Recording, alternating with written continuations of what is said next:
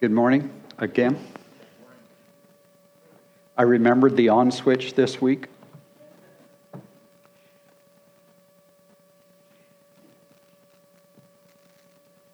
Every week, Jody needs a title for the sermon, and the last 9 Sundays have been easy.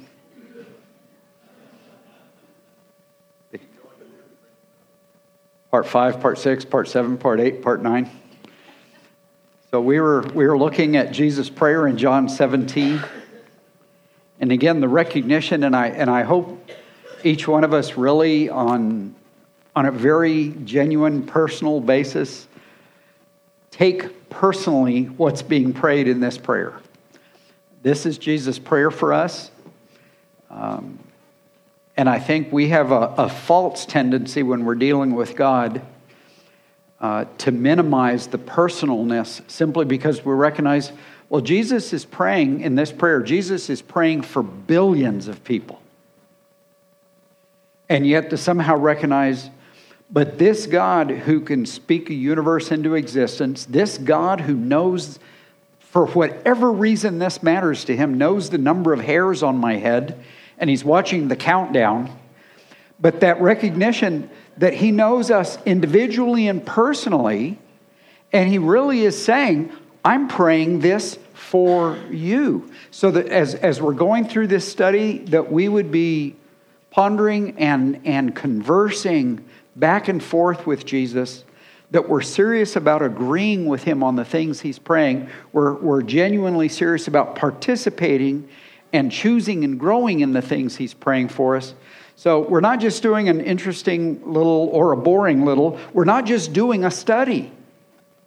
We're gaining insight into the heart of Jesus and the passion of Jesus on our behalf. And as we approach the end of this chapter, again, let's start at verse 24. Father, I desire that they also whom you've given me be with me where I am, so that they may see my glory which you've given me, for you loved me before the foundation of the world.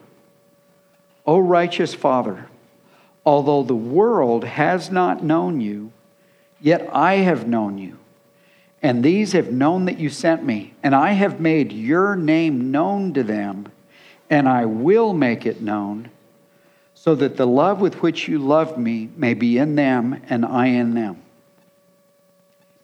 And so it's interesting, several times through this prayer, Jesus addresses the issue of name, the issue of the Father's name or in his name. And throughout his teaching, the disciples, that was a frequent theme of his teaching, was comprehending name. And we've talked about this before, but let's just freshly recognize that when Scripture is using the concept of name, it's not just the physical name. I remember when I was a kid in San Antonio, and we lived in a largely Hispanic neighborhood, and I went to a wonderful little grade school called Sarah S. King. It'll never make the news, but at Sarah S. King, I was surprised because very quickly I met several little boys named Jesus. And that's not how we pronounced it. It was Jesus. But I was perplexed. It's like, I thought that was like a one-on. One on, one off. One guy gets that name. The name itself is not the issue. Thousands of people could be called Jesus. At the time Jesus was called Jesus, there were already other Jesuses. And there would continue to be Jesuses. There would continue to be Yeshuas in the Hebrew culture. The name physically was not the point, but the name meant something. And that recognition that the name that points to the salvation of God, which other people had, and it was a derivative of Joshua, that name captured something. But now it's more than the physical name or even the meaning of the physical name. That biblically, name carries this, that when that phrase is used in the name of, it's talking about character, it's talking about identity, it's talking about the nature of whoever you're addressing, whatever that name is about. It's about their purposes and priorities. That addressing the issue of name is about their heart, their passions. And it's about their authority, their power. So that, and we know this, but as God calls us to operate in His name, as Jesus says, now pray in my name, that He's saying these things. He's saying, now when you pray, don't just use my name as a way to tell people the prayer's over. Use my name in your thinking and your conceiving and your believing, that you comprehend, Father, I'm going to pray for some things as we just did. We just prayed for some things as a body.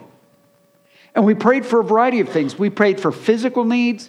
We prayed for health and finances and life concerns. We prayed for salvation. We prayed for growth. We prayed for a variety of things in different people's lives. And that one of the things we get to keep growing in and applying to our thought life as we pray for each of those things is, Father, I want to pray in your character and identity. I'm going to pray according to your purposes and priorities. I want your heart and your passions expressed through my prayer. And I also want to remember and recognize and choose, I base this prayer on the power and the authority of a living God who is active in the world. And my prayer is an aspect of me being involved in His bidding and His doing in His kingdom on the planet. So we know that, and yet here's this cool thing Jesus said. Jesus says, O righteous Father, in verse 25, although the world has not known you, yet I have known you. So he's talking about a deep personal knowledge. And I have made your name known to these disciples. These disciples now have a larger, more powerful vision of your character, of your identity. They have a larger vision of your purposes, what matters to you. And they also have a more vivid understanding of your power and authority in the universe. They comprehend your heart more today than they did 3.5 years ago. And again, that's why Jesus acts so almost appalled when Thomas tells him, show us the Father. Wait a minute, that wasn't Thomas. It was Philip. Anyway, one of those 11 guys, because the 12th was already disqualified. But one of those guys basically said, show us the Father. And Jesus said, have I been so long with you that you don't recognize that to know me is to know the Father? To see me is to see the Father. To see my heart and my power and my authority and my character, my purposes, my passions, you now know the Father. And so Jesus is saying, Father, I've known you perfectly. You and I have been in eternal union, and now I've revealed you to them. They know your name. But I like what he adds to that. He says, I have made your name known to them and will make it known. So part of the cool thing Jesus was saying here is he says, I have revealed a lot of who you are to them. They know you better today than they ever did before. But he's also saying this, and Father, you and I both know this. I'm not finished. I'm going to keep revealing their name.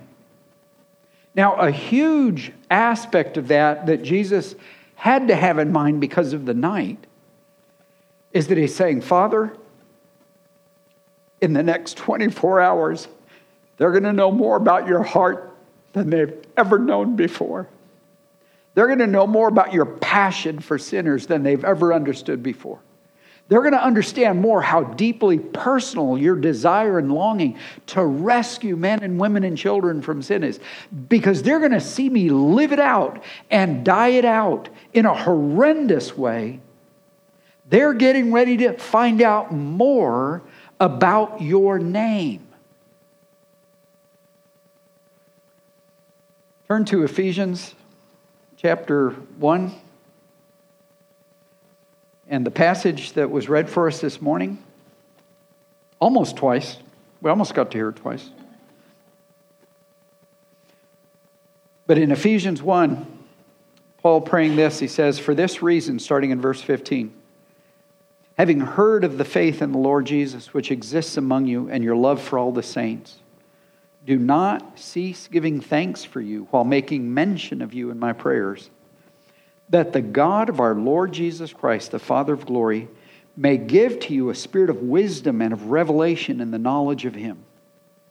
So first of all, piggybacking on what Jesus said, I've known you, Father, and now I'm revealing you. I have been and I will continue to reveal the true inner nature of your name, your character, your personhood. I'm going to keep revealing that to my disciples.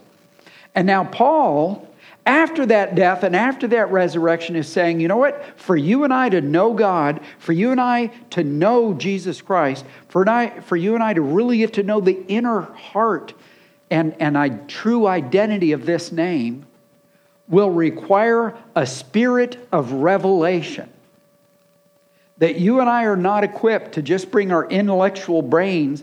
We're not just equipped to bring our understanding of language and our intellect.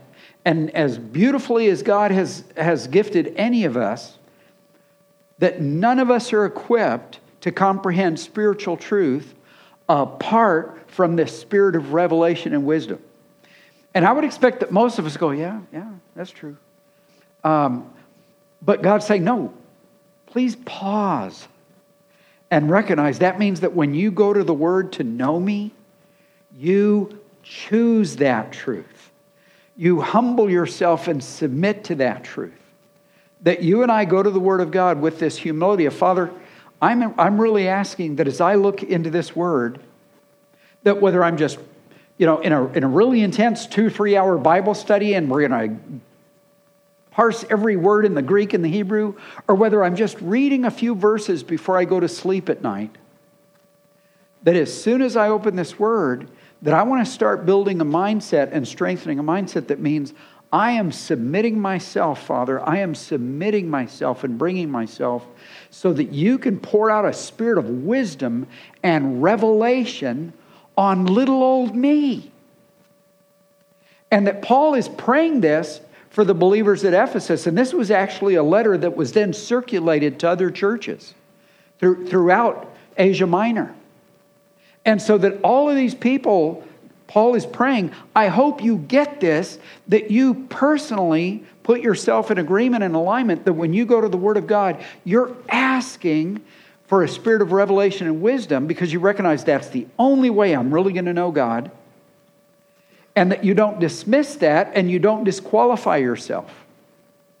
But then he goes on, because here out of Ephesians 1,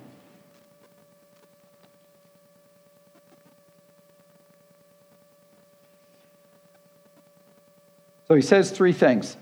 Whoops. Where'd everything go?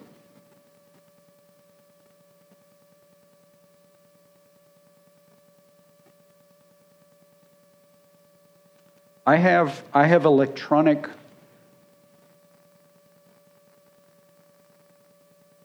what's the word when you scare things away? Computers are paranoid about me, so they flee. But we'll see what we can get through. He's saying that spirit of revelation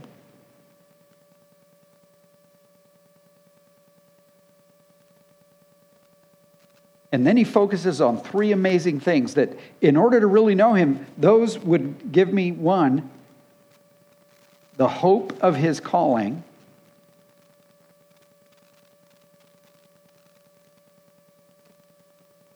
The riches of the glory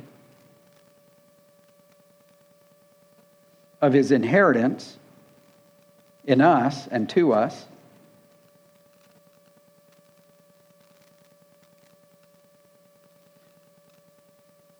And the power toward us.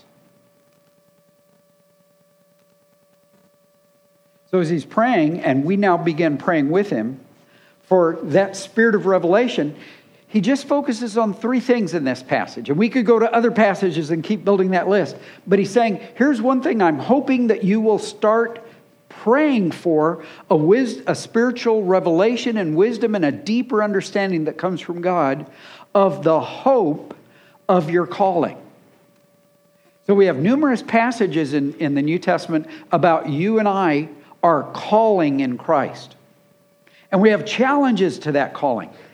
In Ephesians 4, just a couple of chapters, 2 or 3 chapters after this, he'll say, now live in a manner worthy of your calling. Figure out what your calling is, and then elevate your behavior to fit that calling. But I like what he's focusing on here first. He says, I'm asking that the Holy Spirit will give you, and that you will be seeking and praying for this, that you would say, Father, help me to understand the hope of my calling. And one thing I know as soon as we get together, even a very small group of believers, this will be predictable. That there is somebody in the room that already feels somewhat hopeless about your ability to live the Christian life. That even if you've prayed to receive Jesus Christ, and you can remember that day, and whether it was a year ago or whether it was 15 years ago or 50 years ago, you remember praying to ask Jesus into your life. And then you're looking at your life and you're going, I'm not seeing a lot of improvement here.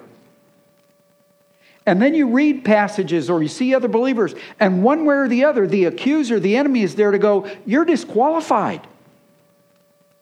You've had such a long, slow journey of not getting too far that I believe you're disqualified. And so in a sense, what many believers struggle with, even if we wouldn't say it doctrinally to someone else, that somewhere in there we think, well, I know the calling's pretty majestic, there it is, it's really high. I think I know a few people who are aspiring and growing and are moving in that direction, but not me. For me, that calling is hopeless. Go to 2 Timothy chapter 1 for just a second.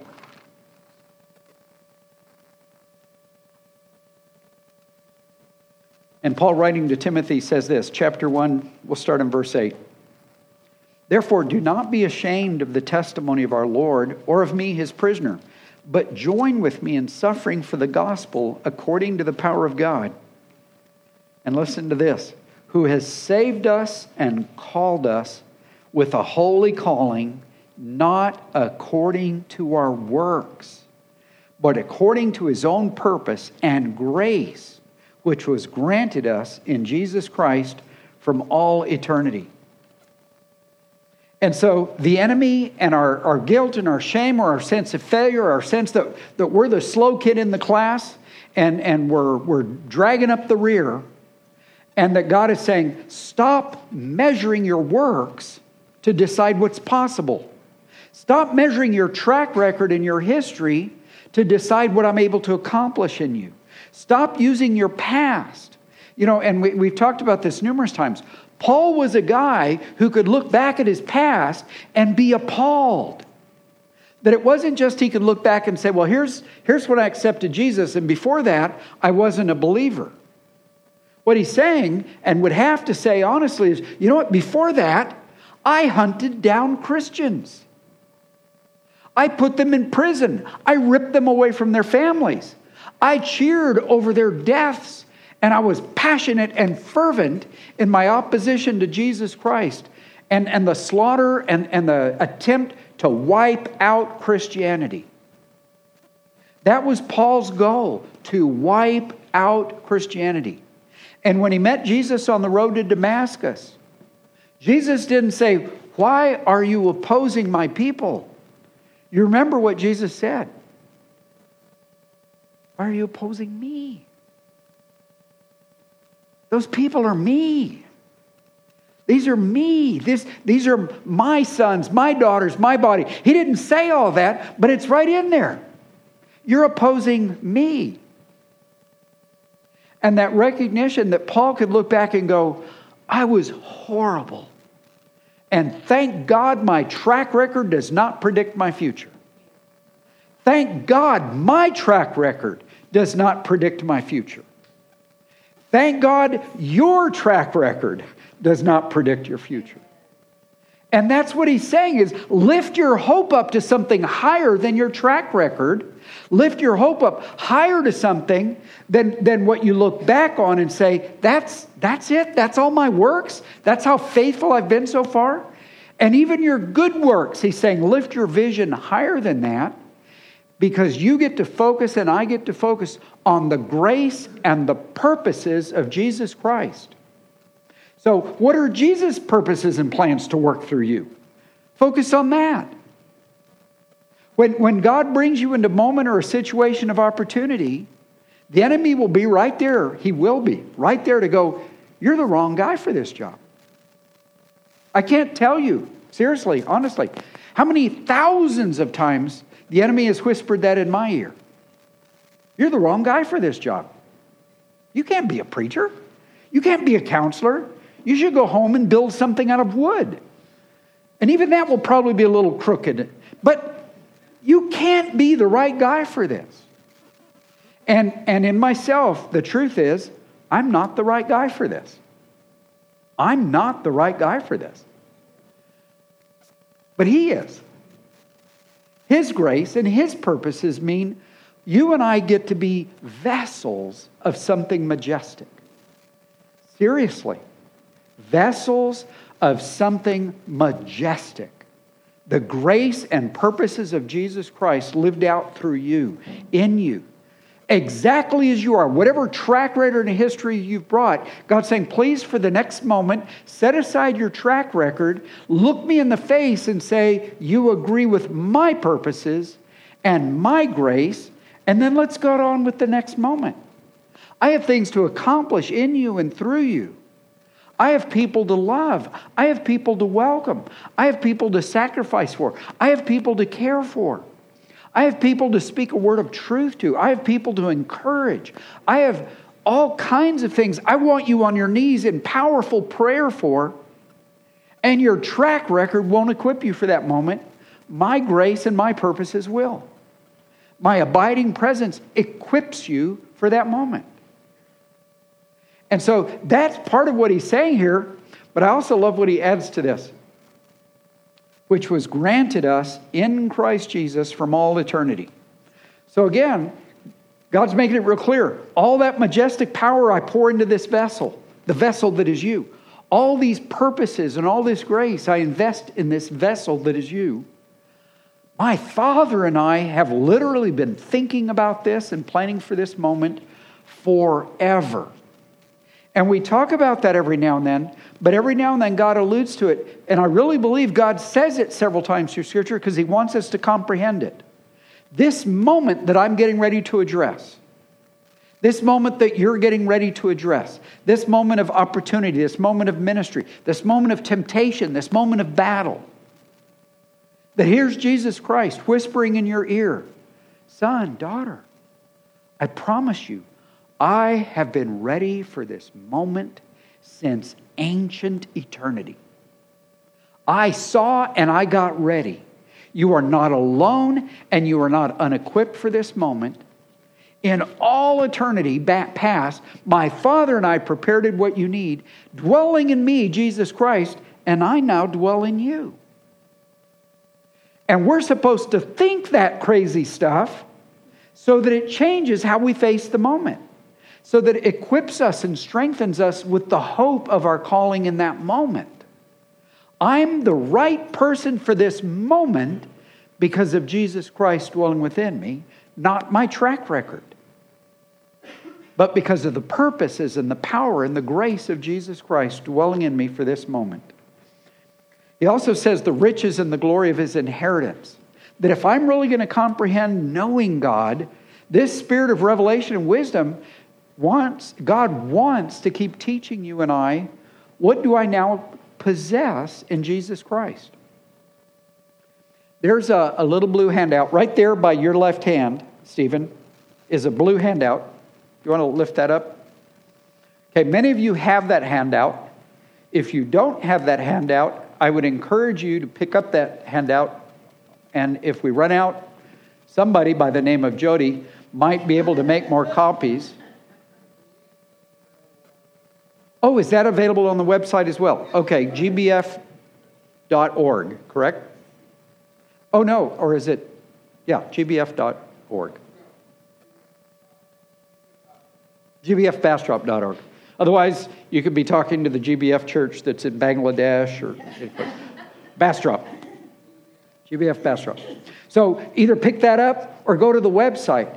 And what that blue handout is just a very small gathering of your inheritance in Christ. It's just a very small gathering of a number of passages through the New Testament that talk about what was delivered to you and accomplished for you the second you put your faith in Jesus Christ.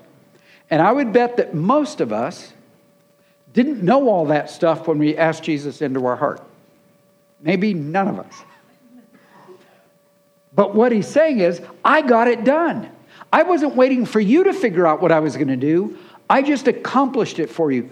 And now you and I growing in our faith, in our trust, in our belief in what Jesus accomplishes means we're willing to learn the details of our inheritance.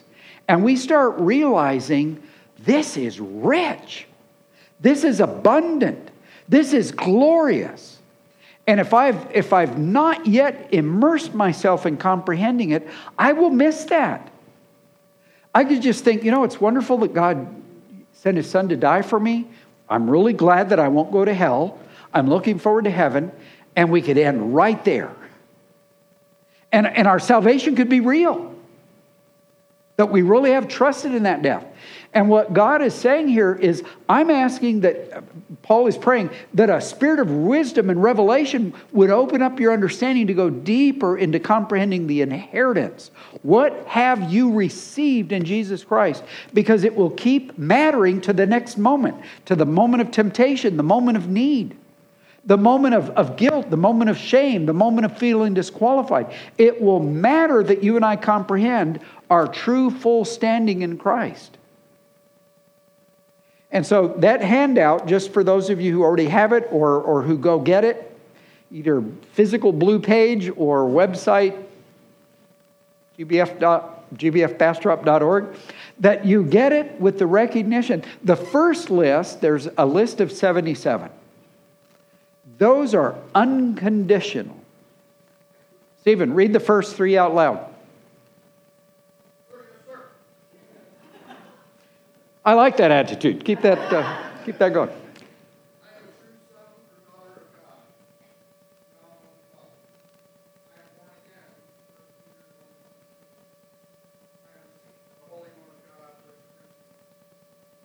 Okay.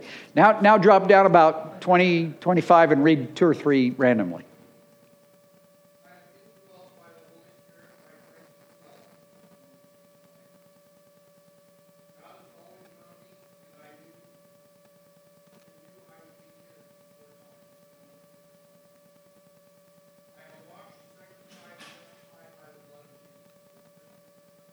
Okay, thank you.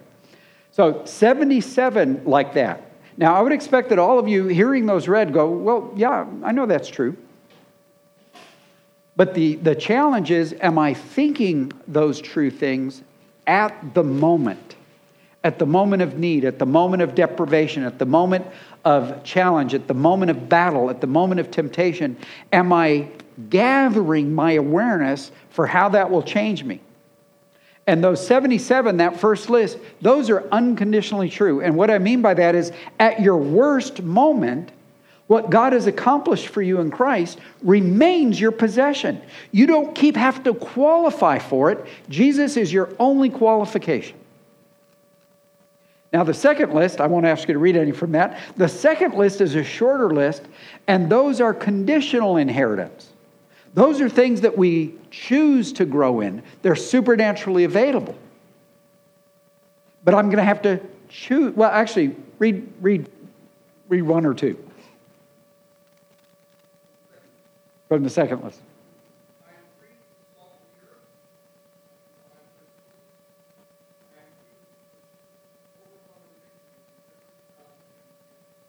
Okay, good. Thank you. So, to be the salt of the earth, to be the light to the earth, you are now supernaturally equipped for that, but it's not going to unconditionally happen. You and I have to choose to be salt. We have to choose to be light. Overwhelming victory over the enemy is now supernaturally available to every single one of us.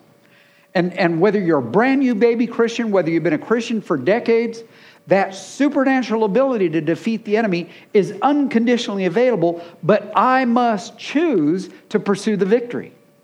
And I can give in to defeat at any moment. So it's not unconditionally going to happen. I must choose to grow in it, but it's part of my inheritance because it's only supernaturally possible. So you and I saying, Father, reveal to me more of who you are. I want to see your name, your character, your purposes, your passion, your power, your authority. God's saying, I love it when you pray that.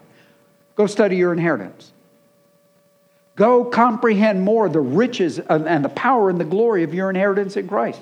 Get a larger vision of what I've accomplished for you, because all of that gives you a larger and more majestic picture of who I am. And the last one he prayed for in this passage was power, to recognize the power of God. And we won't read it right now, but that recognition that where he goes on to is, here's the power. This is the power that raised Jesus from the dead and then raised him above every name, power, authority, and dominion. I think that passage, at least for me, comes up 2 or 3 times a month at least, I think, here. Because it's such an important passage for us to have envisioned. All the power of God raised Jesus from the dead, and now he's saying you are seated in Christ. That's part of your inheritance, but it's part of your vision of power and authority as well. That as you're facing difficult moments this week, please, as you're facing difficult moments this week, that you and I would actually quickly agree with God. Father, this is hard to comprehend, Father, but here will I have to overcome this temptation, or will I have to do this act of service towards somebody who's being sort of obnoxious? Right at this moment, Father, I want to remember this. All the power that raised Jesus, your Son, from the dead, that overcame sin and death and put him in authority at your right hand, all that power is available for me. And it matters that we agree with that. And we could turn Christianity into another dead religion. We can't. We can turn Christianity into just another dead list of do this and don't do that. And grit your teeth and try real hard. And God is saying, you know what? That is impossible for you to live the real thing by gritting your teeth and trying real hard. And I trust that many of you have already discovered that's powerless. That's useless. It's discouraging. Well, there is one other possibility. That it's deceiving and we start to believe in our own righteousness. So we either think we're getting it down pretty good, or we recognize the real truth that we're failing at it. And one of the majestic things about being a Christian is that now, because my entire life of sin, past, present, future, has been paid for and removed from my account, now I'm free to grow. And I can even recognize, Father, today I didn't get very far. I took another step here and I took another step there, but Father, I'm looking ahead and we got thousands of steps remaining. And he goes, but I'm still delighted you took today's steps. I'm still delighted you were willing to move forward here and there. I'm literally delighted in your growth because everything that remains unfinished is forgiven. And now you're trusting in my power. So that you and I get this fresh vision of Christianity that I hope we keep refreshing frequently. I cannot live the Christian life. I am never supposed to live the Christian life apart from the indwelling life and power of Jesus Christ. Then I can grow. I still won't be perfect, not today. Check with me tomorrow. I still won't be perfect, but I can keep growing in the life and the power of Jesus Christ dwelling within me. And I recognize that the power available to me is the same power that raised Jesus from the dead. Not a different power, not a little cheaper version of it. That was the nuclear power, and I just get the 120 volt outlet power. I get nuclear power for this. I get the full power of God for this. We normally don't think that way. I normally don't think that way. But what God's saying is, keep learning to think that way. All of my power available for this moment. You got to be gracious for a few more minutes to that husband or wife or that child or that parent. Go nuclear. Go nuclear. Not against them. Go nuclear in terms of the power of God. Father, I want to remember that this is not about me gritting my teeth and trying to be nice. This is about the majestic power of Jesus Christ dwelling within me to be true grace to my wife or husband or parents or children or neighbor or friend or boss or employee or coworker or fellow driver on I-35. That whatever the challenge is, God's saying, please go to the majestic power that I've offered, and you're going to need a spiritual vision for that. Stop settling for the human. Go majestic. Go powerful. Go with the power that raised my son and placed him at my right hand with authority. This is real stuff God's telling us. He's not just telling us so that we envision it for a few minutes on a Sunday morning, but so that we take this vision, this spirit of revelation and wisdom, and we take it into our thought life and our prayer life for the week. And again, I would really encourage you, if you have not looked at that list, please look at that list. That list is not my list. That's God's list. And again, it's an incomplete list. Feel free to add to the list. As you discover new things in Scripture, feel free to expand the list of your inheritance. But you're recognizing the more I understand my inheritance, the power of my inheritance, the hope and power I have to grow in my calling and inheritance, the more I see and know the living God.